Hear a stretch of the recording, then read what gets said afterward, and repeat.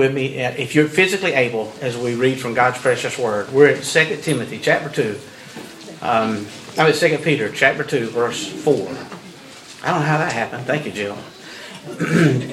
For if God did not spare the angels who sinned, but cast them down to hell and delivered them into chains of darkness to be reserved for judgment, it did not spare the ancient world, but saved Noah, one of 8 people, a preacher of righteousness, bringing in the flood on the world of the ungodly, and turning the cities of Sodom and Gomorrah into ashes, condemned them to destruction, making them an example to those who afterward would live ungodly, and delivered righteous Lot, who was oppressed by the filthy conduct of the wicked.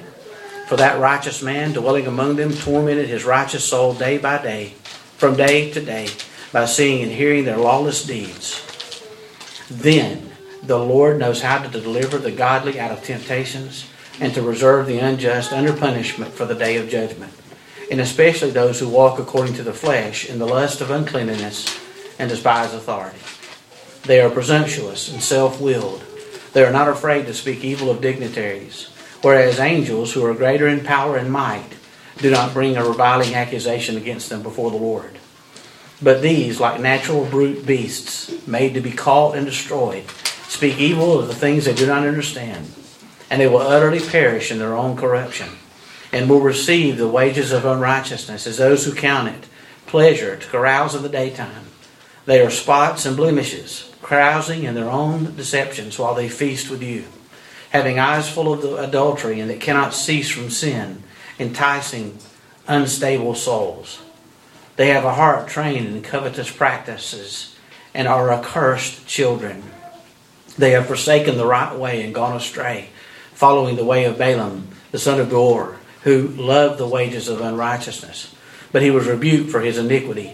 A dumb donkey speaking with a man's voice restrained the madness of the prophet. These are wells without water, clouds carried by a tempest, for whom is reserved the blackness of darkness forever. That's the word of the living God. You may be seated. Thank you for standing. Let's pray. Father, thank you for the word. Thank you for the fact that in its original languages it's perfect. There is no flaw. Thank you that it's complete too. That you're not adding to it. You didn't go, gee, I wish I'd have said that, and have some postscript or addendums that people try to put on it. It's complete. We have it. And we're complete in you. And we have informed praise now. We worship you now in spirit and in truth. And your Holy Spirit wrote the Bible. And now we can celebrate your attributes, seen in what you made, seen in the conscience you gave us, and seen in the specific portrait of your Son that is the Bible. That the Word became flesh and dwelt among us, and we beheld your glory as of the only begotten,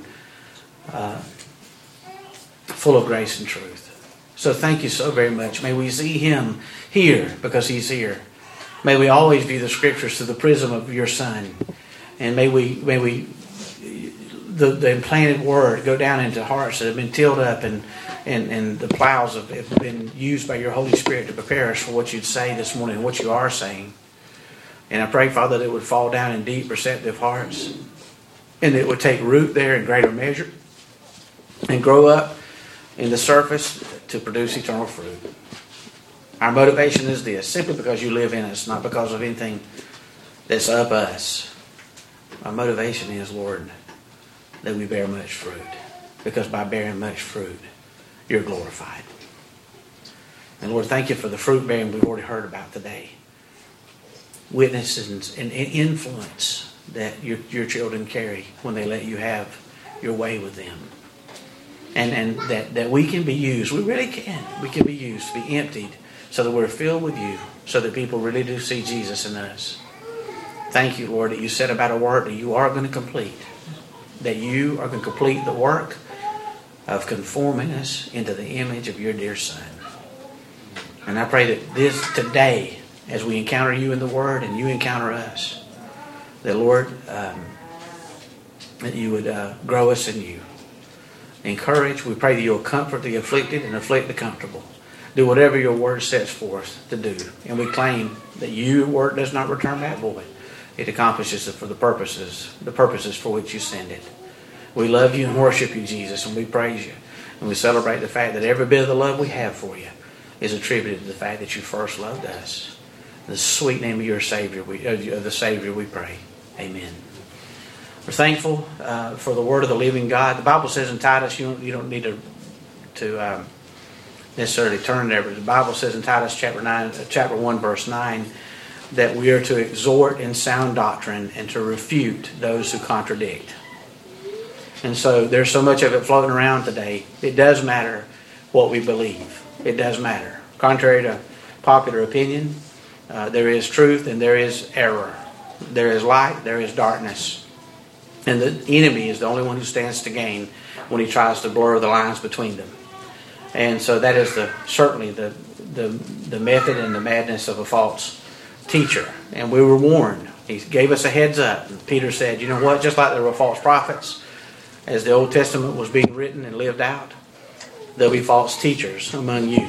He didn't say false prophets because there are no more prophets. I don't care who claims to be one. They're not. If they claim to be a prophet, then they're a false teacher.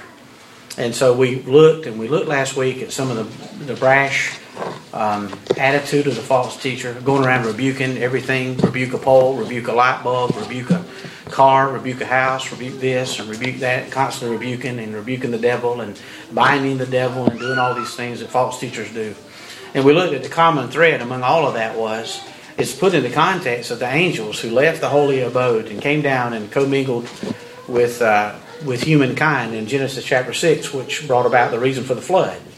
And then we saw where Sodom and Gomorrah, and he just got through telling us, using as an example of where somebody took the place that they have in humanity, either male and female, and abandoned that and burned in lust toward one another.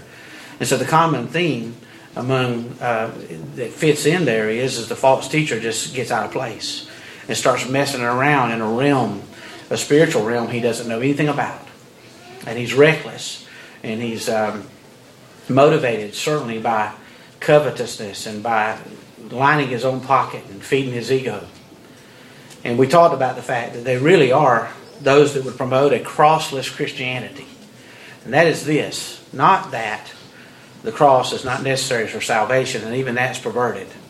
But that once you get in and you become a Christian, they resent the work of the cross in us.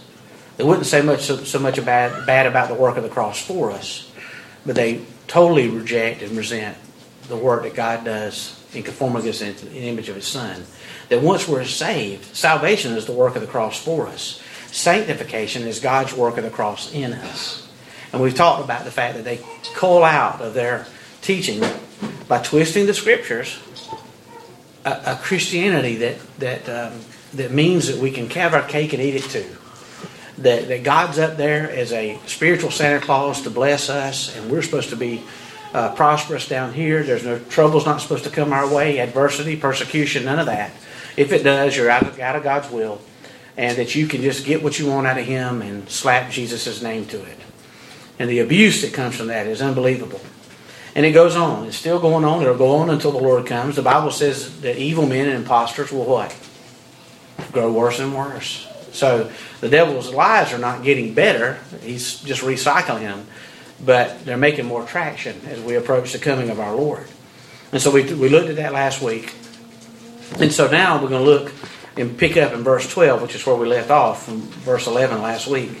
And it says, "But these, like natural brute beasts, made to be caught and destroyed, speak evil of the things they do not understand and will utterly perish in their own corruption." A natural brute beast does not operate by reason, but it operates by instinct.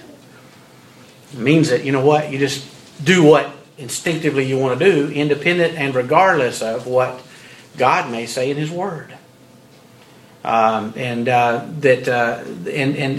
beast makes no contribution to society. And about the only thing that ultimately a brute beast is good for is to be caught and destroyed.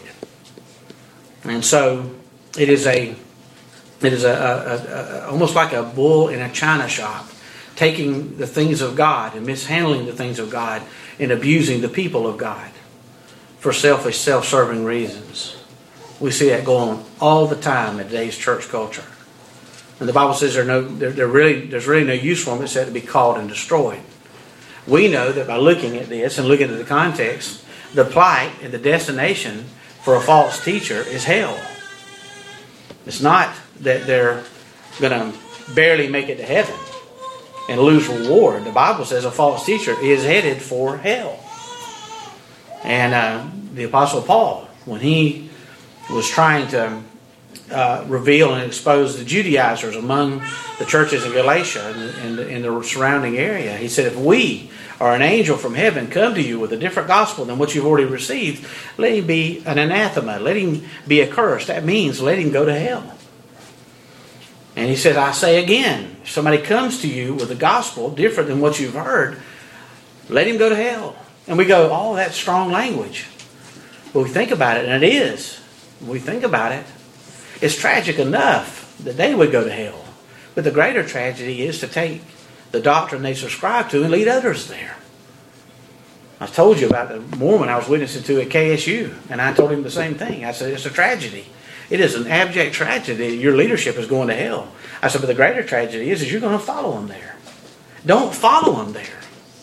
You know, it's tragic enough. If you want to make that decision, stumble all over the cross and poke out your neck and stiffen your neck and shore up your pride and go to hell, that's your business. But to teach other people how to go, there's another matter. And God doesn't put up with that. Judgment is coming. He said they speak evil of the things they do not understand. In the eternal realm, rebuking the devil. And we know from looking at Jude that even the angel Michael the archangel did not rebuke the devil in a dispute over the location of the body of Moses. He said, the Lord rebuke you. And even an angel gave some kind of dignity to the demonic realm and what they had in their pre-fall glory. And said, you know what, the Lord take care of that. The Lord take care of that. That's not me to take care of. And so when we enter into that realm and know nothing about it except what the Bible gives us, and there's a lot it doesn't give us, then we're being brash, we're being bold, and we're being foolish. We talk to the Lord. The Lord rebukes the devil, not me and you, or you and I. And so they carouse, they revile. That really means sensual reviling. It means luxury, it means softness, it can mean extravagance. It means self-serving vices that lead other people to say, you need to do this too. They're hijacking the gospel for self-serving purposes so they can line their own pockets and their egos. Come up with big followings. They're hijacking the gospel while at the same time hijacking the people and extorting money from the people that they're influencing. There's nothing worse than being preyed upon spiritually. And the Bible says they'll receive the wages of their unrighteousness. In other words, destruction is awaiting them as those who count it pleasure to carouse in the daytime. It's preying upon the spiritually weak and doing it in open rebellion against God. Television, print, you name it, on the internet, you name it. There's no shame, there's no hiding it. It comes under the veneer of Christian faith, and it's anything but Christian. And it's anything but faith. Those who would abuse the gospel and say that you get into heaven and you get in a relationship with Jesus Christ and the cross, and you're done with that, and the cross is done with you, and now God exists to exalt you. God exists to exalt you. We need to well learn. Our children need to learn this too. The earth is not in the center of the universe, or the center of our solar system. The sun is. We're 3 planets over. In the flesh, we just look at it this way. This is a Lindsay Lewis world, and you just happen to live in it. And you can put your name in there. The egocentric, self-exalted flesh. That's who we are apart from Christ. And what do? They prey on that. They prey on that. You can have your cake, eat it too. Let's have a crossless Christianity. We'll slap Jesus' name on it, but He's here for you. You're certainly not here for Him. He's here for you. And you can extort out of Him whatever you want. And while at the same time they're extorting the people they promote that to. It is tragic. It is tragic. If you think this is distant or far removed, it's not. It's tried to get in our church before. And so I want you to know that we're going to take a stand, and we're going to take a stand and refute those who contradict. Not to be anything but this. We will not sacrifice the truth for the sake of unity. Because if you sacrifice the truth for the sake of unity, what unity you have there is not unified anyway. It's fake unity. It means nothing. They're going to get what's coming to them. They do it in the daytime. The Bible says there are spots and blemishes, carousing in their own deceptions while they feast with you. They participate in the Lord's Supper with you. They feast. Hey, man. Hey, when the Lord's table comes on, if you got that little care about God's Word and faithfulness to God's Word and the power of the eternal realm, if we don't fear and have some kind of trembling in front of God, and we're that brazen and brash, hey, they don't mind sitting up at the Lord's table at all. It fits with their pathology. Like we've talked about before, that once you get saved and once you and I are saved, we're either going to deny ourselves and follow Christ, or we're going to deny Christ and follow ourselves. One or the other. That is not to get saved, but that is strong evidence of having been saved. The root of our salvation is not faith and works. Our faith is not based on faith and works. It's based on the grace alone, through faith alone, in Christ alone, for His glory. And we're not saved by faith and works, but borrowing from Calvin, he said we are saved by a faith which does work. That's true. But the root of our salvation is faith, not works, not faith and works. In any measure, it's just faith in Christ, through grace in Christ alone, period. We're saved by grace through faith. We're kept by grace through faith. And we have the hope of eternal glory by grace through faith. And that never changes. Works are the fruit of salvation, but works are not the root of it. The root of it is God's work in His Son, and it's a complete work. Praise His name. This is what happens. Growth in the Christian faith, in large measure, is just growth in understanding that Jesus Christ is enough. And what does a false teacher say? Jesus Christ plus. You got to have something else. You're insufficient. You got in, but it's not enough. He's not enough. He's not going to be enough. He's not going to make you complete. There's something else you need. And they prey on a fleshly appetite that says, yeah, I do need something else. He's right. I've come into some hard times. It's not as joyful as it was when we first met. It's not the honeymoon's over. I've gone to living now. And the problems are the same. As a matter of fact, they seem to be getting worse. And the adversity is the same. And all of these things. And they look and prey upon unstable souls who've not yet matured in the faith and say, no. You're all wrong. No. Everything's supposed to go great. You're supposed to float on heaven on a bed of ease, comfort, and pleasure. And so they sit right beside us at the Lord's Supper. And it says they have a carousing in their own deceptions while they're eating the Lord's Supper with you, having eyes full of adultery and cannot cease from sin, enticing unstable souls. It says that they are enticing unstable souls means certainly that they're preying upon the spiritually weak. I want you to look at a couple of verses with me. Just get your Bible in tow and let's just look at a couple. Look at Romans chapter 1 verse 11. Will you go there with me? Romans chapter 1 verse 11. This is Paul's reason for writing the book. Main reason for writing the book. It's of Romans. He's given them the greatest single book in the Bible, comprehensive treatment of the gospel of Jesus Christ, no doubt. But his aim at doing that's his subject matter, but here's his objective. In verse 11, for I long to see you that I may impart to you some spiritual gift so that you may be established, rooted, grounded in the faith. That you may have strong spiritual roots. We need to take this spiritual truth and reiterate it and go over it and celebrate it and meditate on it and eat this scroll and let that get down in and take root. And as it takes root and it takes greater measure in your life and you begin to receive it and to be rooted thereby. And then that seed dies and sprouts up. And the Bible says that when temptation and trials are going to come our way, and if the soil of our heart is receptive, and if we're established in the faith, when that plant grows up, according to the parable of the soils, and the temptation, the sun rises, which means temptation and trials and persecution, when it happens, if you've got a well-established faith and a well-established heart, what your response to the sunlight is going to be is you're going to grow stronger roots. Because what's going to happen is the adverse surface conditions are going to make you seek moisture. And you're going to seek moisture by spreading out deeper roots. And so what the plant does in response to the sunlight and the difficulty upstairs is it establishes stronger roots downstairs. And so the persecution and the temptation and trials in a well-established Christian only serve to strengthen them, not weaken them. And it is not to cast doubt on the love of God. Brothers and sisters, it's evidence of the love of God. And once you get in Christian faith, God is going to enroll you in the University of Adversity. And He wants you to get a PhD there. And He's going to put you in Tribulation Tech. I say that for Dan's benefit. And He wants you to get a PhD at Tribulation Tech. And Pat too. Right there.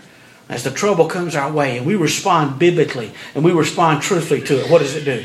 Another shoot goes out. And another shoot goes out. Because the Scriptures and the Bible are digging deeper roots into my heart. And so the condition and the health of the plant cannot be determined by what the surface looks like. The health of the plant is determined by what's going on underneath it. And as we continue to receive the Word of God and say, you know what? I know my feelings say this, but God's Word says this. So I'm going to go with God's Word. I know that my well-intended friends say this, but God's Word says this. So I'm going to go with God's Word. I know that everybody around me and the majority report says this, but God's Word says this, and I'm going to go with God's Word. I know that my circumstances communicate this, but I'm going to operate by faith and not by sight. Because in the world, seeing might be believing, but in the Christian faith, believing is seeing. And so, we say, go to the Word of God and be established. The Apostle Paul said, I can't go there in person and be with you in person. So I'm going to do a Bible conference via this letter. This is Paul's Bible conference, the book of Romans. He said, so I can't be there. And what's my aim? To be established in the truth. Established in the faith. Stand firm. You're going to need to be established because temptation is going to come your way. Trials are going to come your way. Adversity is going to come your way. Persecution is going to come your way. False accusations are going to come your way. That's it. That's what you're going to expect. And He's kind enough to tell us up front. God's not an Amway salesman. People invite you to an Amway meeting. They never tell you why they want you to go. You only find out when you get there. And they go through their stuff and they say, and this company means American Way. And you put those two together and it means Amway. If you're involved in Amway, don't send me any letters. That's fine. Just go ahead and do it, whatever you want to do. But you never go to the meeting if you found out what it was for first. So never take it until you get there. And this is not the way Jesus works. He said, you come and you follow me and count the cost because there's going to be one. Not to redeem you, but having been redeemed, there's going to be a cost associated with it. The false teacher just calls back at that and goes, no, I can take the Bible and twist it. Like I said, they use our words, but they don't use our dictionary. And I can twist Bible truth so that I can convince you that following Christ and keeping your fleshly appetites are consistent with one another. And yet the Bible teaches somebody's got to go. No man can serve two masters. The flesh has got to go. And God sets about killing it in sanctification, not improving it or dressing it up like you would put lipstick on a pig. God says, no, it's got to go. Two of us can't reside here. I want you to be established in the truth. It's very important that we're established in the truth. Look at Romans 16, verse 25. Go with me over there if you will. 16:25. It's all over the Bible. We're just taking a couple of spots here. He's talking about Jesus here, of course. He says, now to Him, Christ, who is able to establish you according to my gospel and the preaching of Jesus Christ according to the revelation of the mystery kept since the world began. He is able to establish you. That's His objective. He wants you established and me established and rooted in the Word. When we get to the point where we realize, like we've celebrated so many times, that when you get to the point when you realize Christ is all you have, that is the point when you get to the point where you realize He's all you need. Jesus Christ plus nothing equals everything. Look at 1 Corinthians 15:58. I always pray this with Bruce when we're try to anyway. We pray together over the phone and use this in my correspondence often with him to encourage him, because things get tough over there, especially when you're in another culture and you live in another culture and you look around and stand in need of encouragement. Therefore, my beloved brethren, be steadfast, immovable, always abounding in the work of the Lord, knowing your labor is not in vain in the Lord. Be steadfast, immovable, established. I'm here for the long haul. I'm not a flash in the pan. I'm here. I'm here, Lord. You do what you want to do with me. Do what you want to do in me. Perform surgery. Do whatever it takes in this wonderful, beautiful life that you've given me in your Son to take me off the stage and put you on it. Do it, Lord. Please. Ephesians 6:14.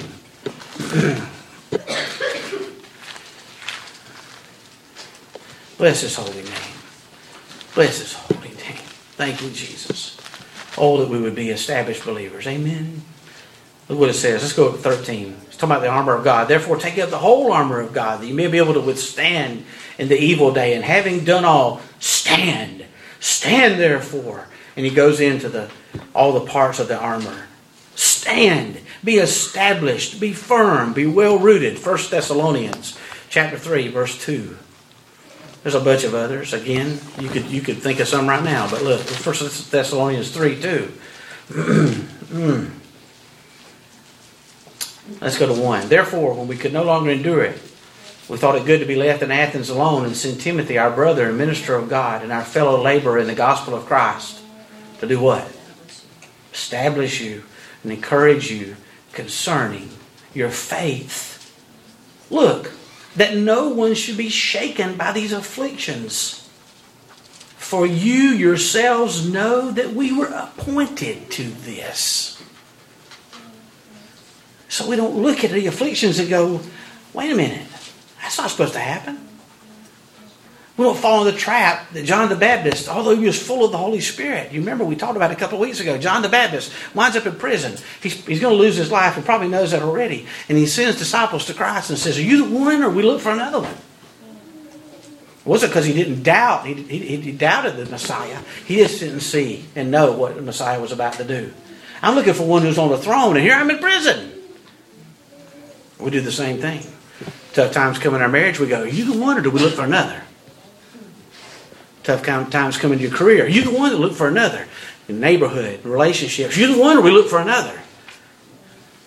I can't tell you how many people go into Christian counseling and go around and float around to counselors till they find one that tells them what they want to hear. And when you find somebody who tells you what you want to hear, it's always at the expense of what you need to hear. You want to tickle the ear. Oh, it's too hard. You've been unfairly treated. Unfairly treated. Wow.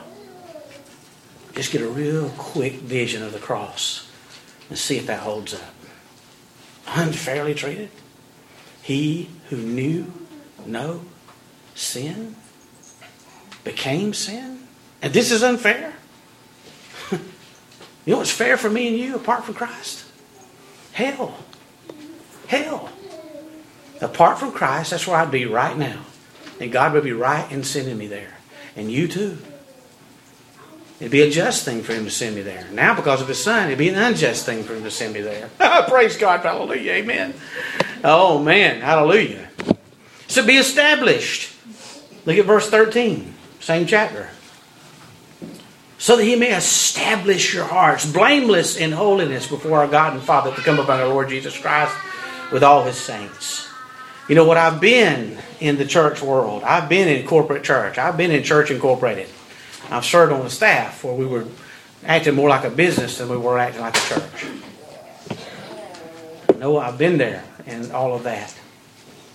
I remember I came from the banking world, and I used to work for a bank called Wachovia. They're not around anymore. And I left there, and I'd go to our meetings and say, man, these are just like the meetings we had at the bank. I thought they'd be different. They're kind of the same. I'm not kidding you. And we get out the church growth manuals and all the other stuff and look at them. And I started noticing something. It's always easy to see what's there, but a lot of times you can tell things because of what's not there. Matter of fact, you can tell things about the Bible by what's not mentioned in it. Like, for instance, Peter never mentions his sin. That punched me up. Amen. Hallelujah. I denied Christ 3 times. Didn't say a word about it because of the blood. I just had to put that in there because that just floats my boat. But there's one thing that was always missing in the church growth manuals, and that was a call to live holy. It's always out of there. That's always missing in a false teacher's teaching. Live holy. Why? Because you got to go into the means by which God makes you holy. How does He make you holy? You've been appointed. Appointed to difficulty, persecution, suffering, adversity. Been appointed to this. The Bible says to you it has been granted. It's divine favor. It's not divine disfavor. The Apostle Paul went through all this suffering. We talked about this in Romans study. He goes through all this suffering. You know, left for dead on the streets of Lystra. Beaten. 39 lashes. Remember, Ted, we talked about that. And beaten, shipwrecked. In peril of nakedness and peril of sword and sleeplessness often, shipwrecked and all this other stuff. You take that scripture and you put it beside Romans chapter 8. The Apostle Paul went all through all of this, and here's the conclusion he drew. Boy, this Christian faith is not what I thought it'd be. Or boy, I resent this. No. What was his conclusion? Like momentary trials. That's right. For you, a weight of glory. That's right. Amen. And I'm persuaded. And he listed all the things he went through. All of those things. Nothing will be able to separate me from the love of God that I have in Christ Jesus. We talked about this before. But everyone is the object of the love of God. For God so loved the world. And then when you get saved, you become the recipient of the love of God. But when you go through trials and tribulations, that's when you begin to understand the love of God. And there's a difference. There's a difference. And the false teacher says, no, we got to take that out of there because nobody will buy into that. Nobody has an appetite for that. That's bad news. No, it's great news. It's the means by which God establishes us. It says they're trained in covetous practices. That means that, you know, that word trained is the same word from which we get gymnasium from. It means to concentrate on forbidden things or to exercise discipline regarding them. That, you know what, just like an athlete trains to be a peak performer on the football field or the baseball field, these are trained in how to manipulate and exploit people by exploiting their fleshly appetites and do it in the name of Jesus. That's as bad as it gets. And the Bible says they're accursed children. They're accursed children. You know what you're a child of? You're a child of whatever influences or most dominates your life. Well, as a Christian, we're a child positionally of the King. Abba, Father, Daddy.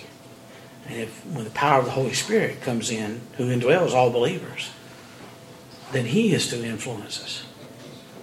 And they said they love the wages of unrighteousness. Just love it. I'll tell you this. Our Lord said this about that. What does it profit a man if he gains the whole world and yet loses his own soul? That's a foolish choice. I'm going to tell you that right now.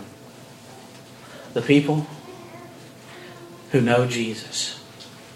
A couple of weeks ago, 2 weekends ago, I guess it's been, there was a conference done by a Bible teacher that I respect.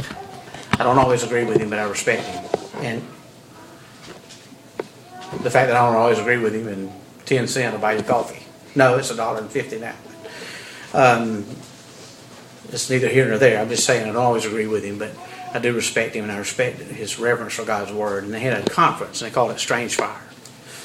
And it was to kind of expose an expose on the charismatic movement and the error of the charismatic movement. And boy, there were some just wonderful, wonderful messages preached on that. I watched some of it. They streamed it. And I thought it was just wonderful that one of their one of their testimonies they had in the conference was Johnny Harrison. He's confined to a wheelchair. You know the story. You're shaking your head, Kim. You know what I'm talking about. And she had a tragic accident and snapped her spine. And she's been confined to a wheelchair for, I don't know, how many years? It's been 30 years now, something like that. And they wheel her up on this stage. And she said, I asked God to heal me. I've asked Him to heal me. But you know what the greater blessing has been? The greater blessing has been that He didn't. Because in this chair, I've come to know Him. I've come to know Him. I thought, what a beautiful, appropriate testimony for a conference like that. In this chair, I've come to know Him. You know what? I'm here to tell you. Those who would say that the Christian life is just a one big giant hurrah. It is a hurrah. It's a hurrah in the middle of great pain, suffering, and deep trial. But that's the marvel of it, isn't it? Is that when you come to a place when you're going through a tough time, and you can still say, blessed be the name of the Lord. Because you know what that's called? That's called the peace that passes all understanding.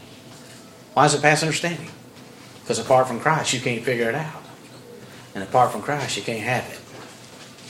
But with Christ, it's inevitable. And those who would prey on the hopelessness and the desperate plight of others around us, those who would prey on their appetites, their lack, whatever, and pervert gospel truth in order to exploit them. Just because God hasn't judged that doesn't mean He's not going to. He will. He will. Just as surely as He'll judge that, He'll rescue you and I from His judgment because we're the redeemed. Amen. We settled out of court. For all who repent toward God and put faith in His dear Son, it's mercy. For all who reject Him, it's justice. I want mercy. Amen. Hallelujah. Put me in the mercy camp. I stand in need of it. The perfect segue to the Lord's Supper. I'm not saying that the Christian life is not full of joy. It absolutely is. But the Christian life is joy secured and experienced not because of our circumstances, but most often in spite of them. Now, that attracts the attention of people who cannot figure that out. And that's why the Bible says to be ready to give a defense for the hope that lies within you. When is the last time somebody's walked up to you and said, could you tell me why you have such hope? That's a convicting question. If we're not experiencing the joy and the peace that comes through faithfully following Christ, they're not going to see that hope, and they're not going to care to ask about it because they don't see it.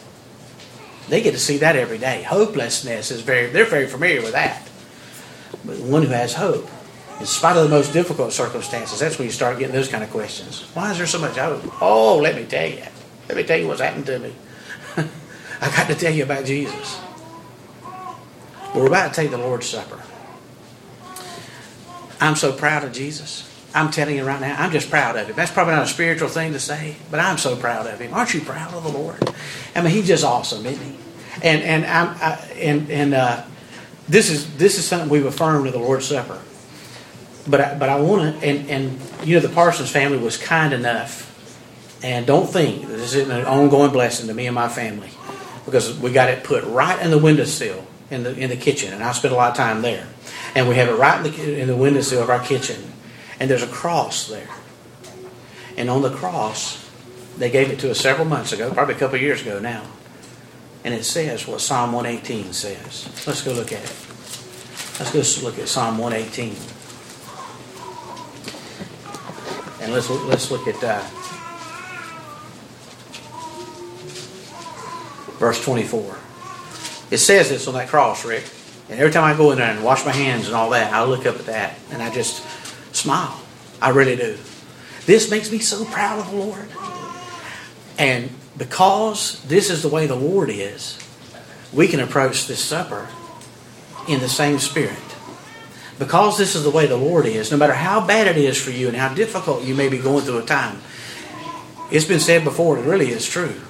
You're either coming out of a difficult time, you're in the middle of one, or you're headed into one. That's the truth. And if you're in the middle of a difficult time, because Christ is like this, if you're saved, you're like this. Because of Him. But on the eve of His death, like, for instance, we get through the Lord's Supper here in a minute, we'll often sing some kind of hymn or maybe the doxology. Just something. Well, we get that from the Bible. You know that the disciples, when they had the Last Supper and they left, what did they do? In Mark's account, I believe it is, in the Gospel, that says what they did. They sang a hymn. That's right. This is what they sang. So our Lord, on the eve of His death, sings this. This makes me so proud of Him. He sings this. And this is what He sings, in part. This is the day that the Lord has made, and I will rejoice and be glad in it. Do you know what day that meant for Him? You know what day that was? That was the day that He laid down His life on the cross of Calvary. His disposition with toward the cross was this. This is the day. This is the day that my Father has orchestrated. From the foundation of the world, this day, on this day, I will lay down my life for my sheep. On this day, I will pay the price for every repentant man, woman, and boy and girl who has ever been born, who ever will be born. I will do that this day. And I rejoice in the privilege of doing it. Oh man, what a Savior. Look at the next verse. Save now, I pray, O Lord. O Lord, I pray, save now. Save now. And then he says later on, he says, bind the cords to the altar. He's talking about Himself. Bind me with bounds of what? Was the nails? Is it the nails that kept Him there? Is the nail what kept Him there? Come on. I don't care how strong nails are. It wasn't nails that kept Him there.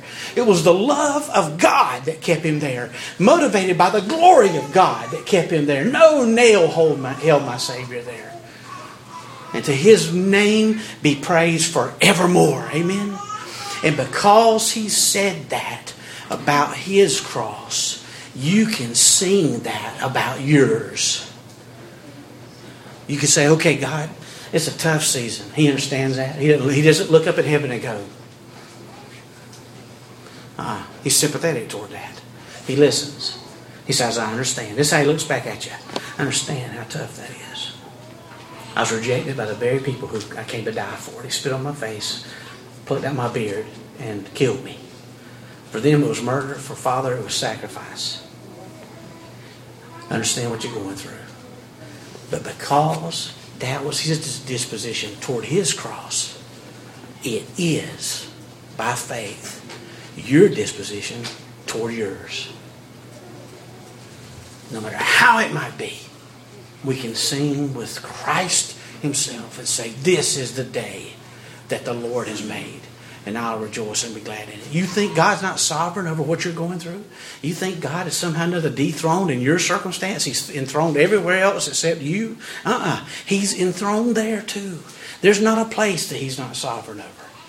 So as we take the Lord's Supper, we take the cup, let's get prepared for it.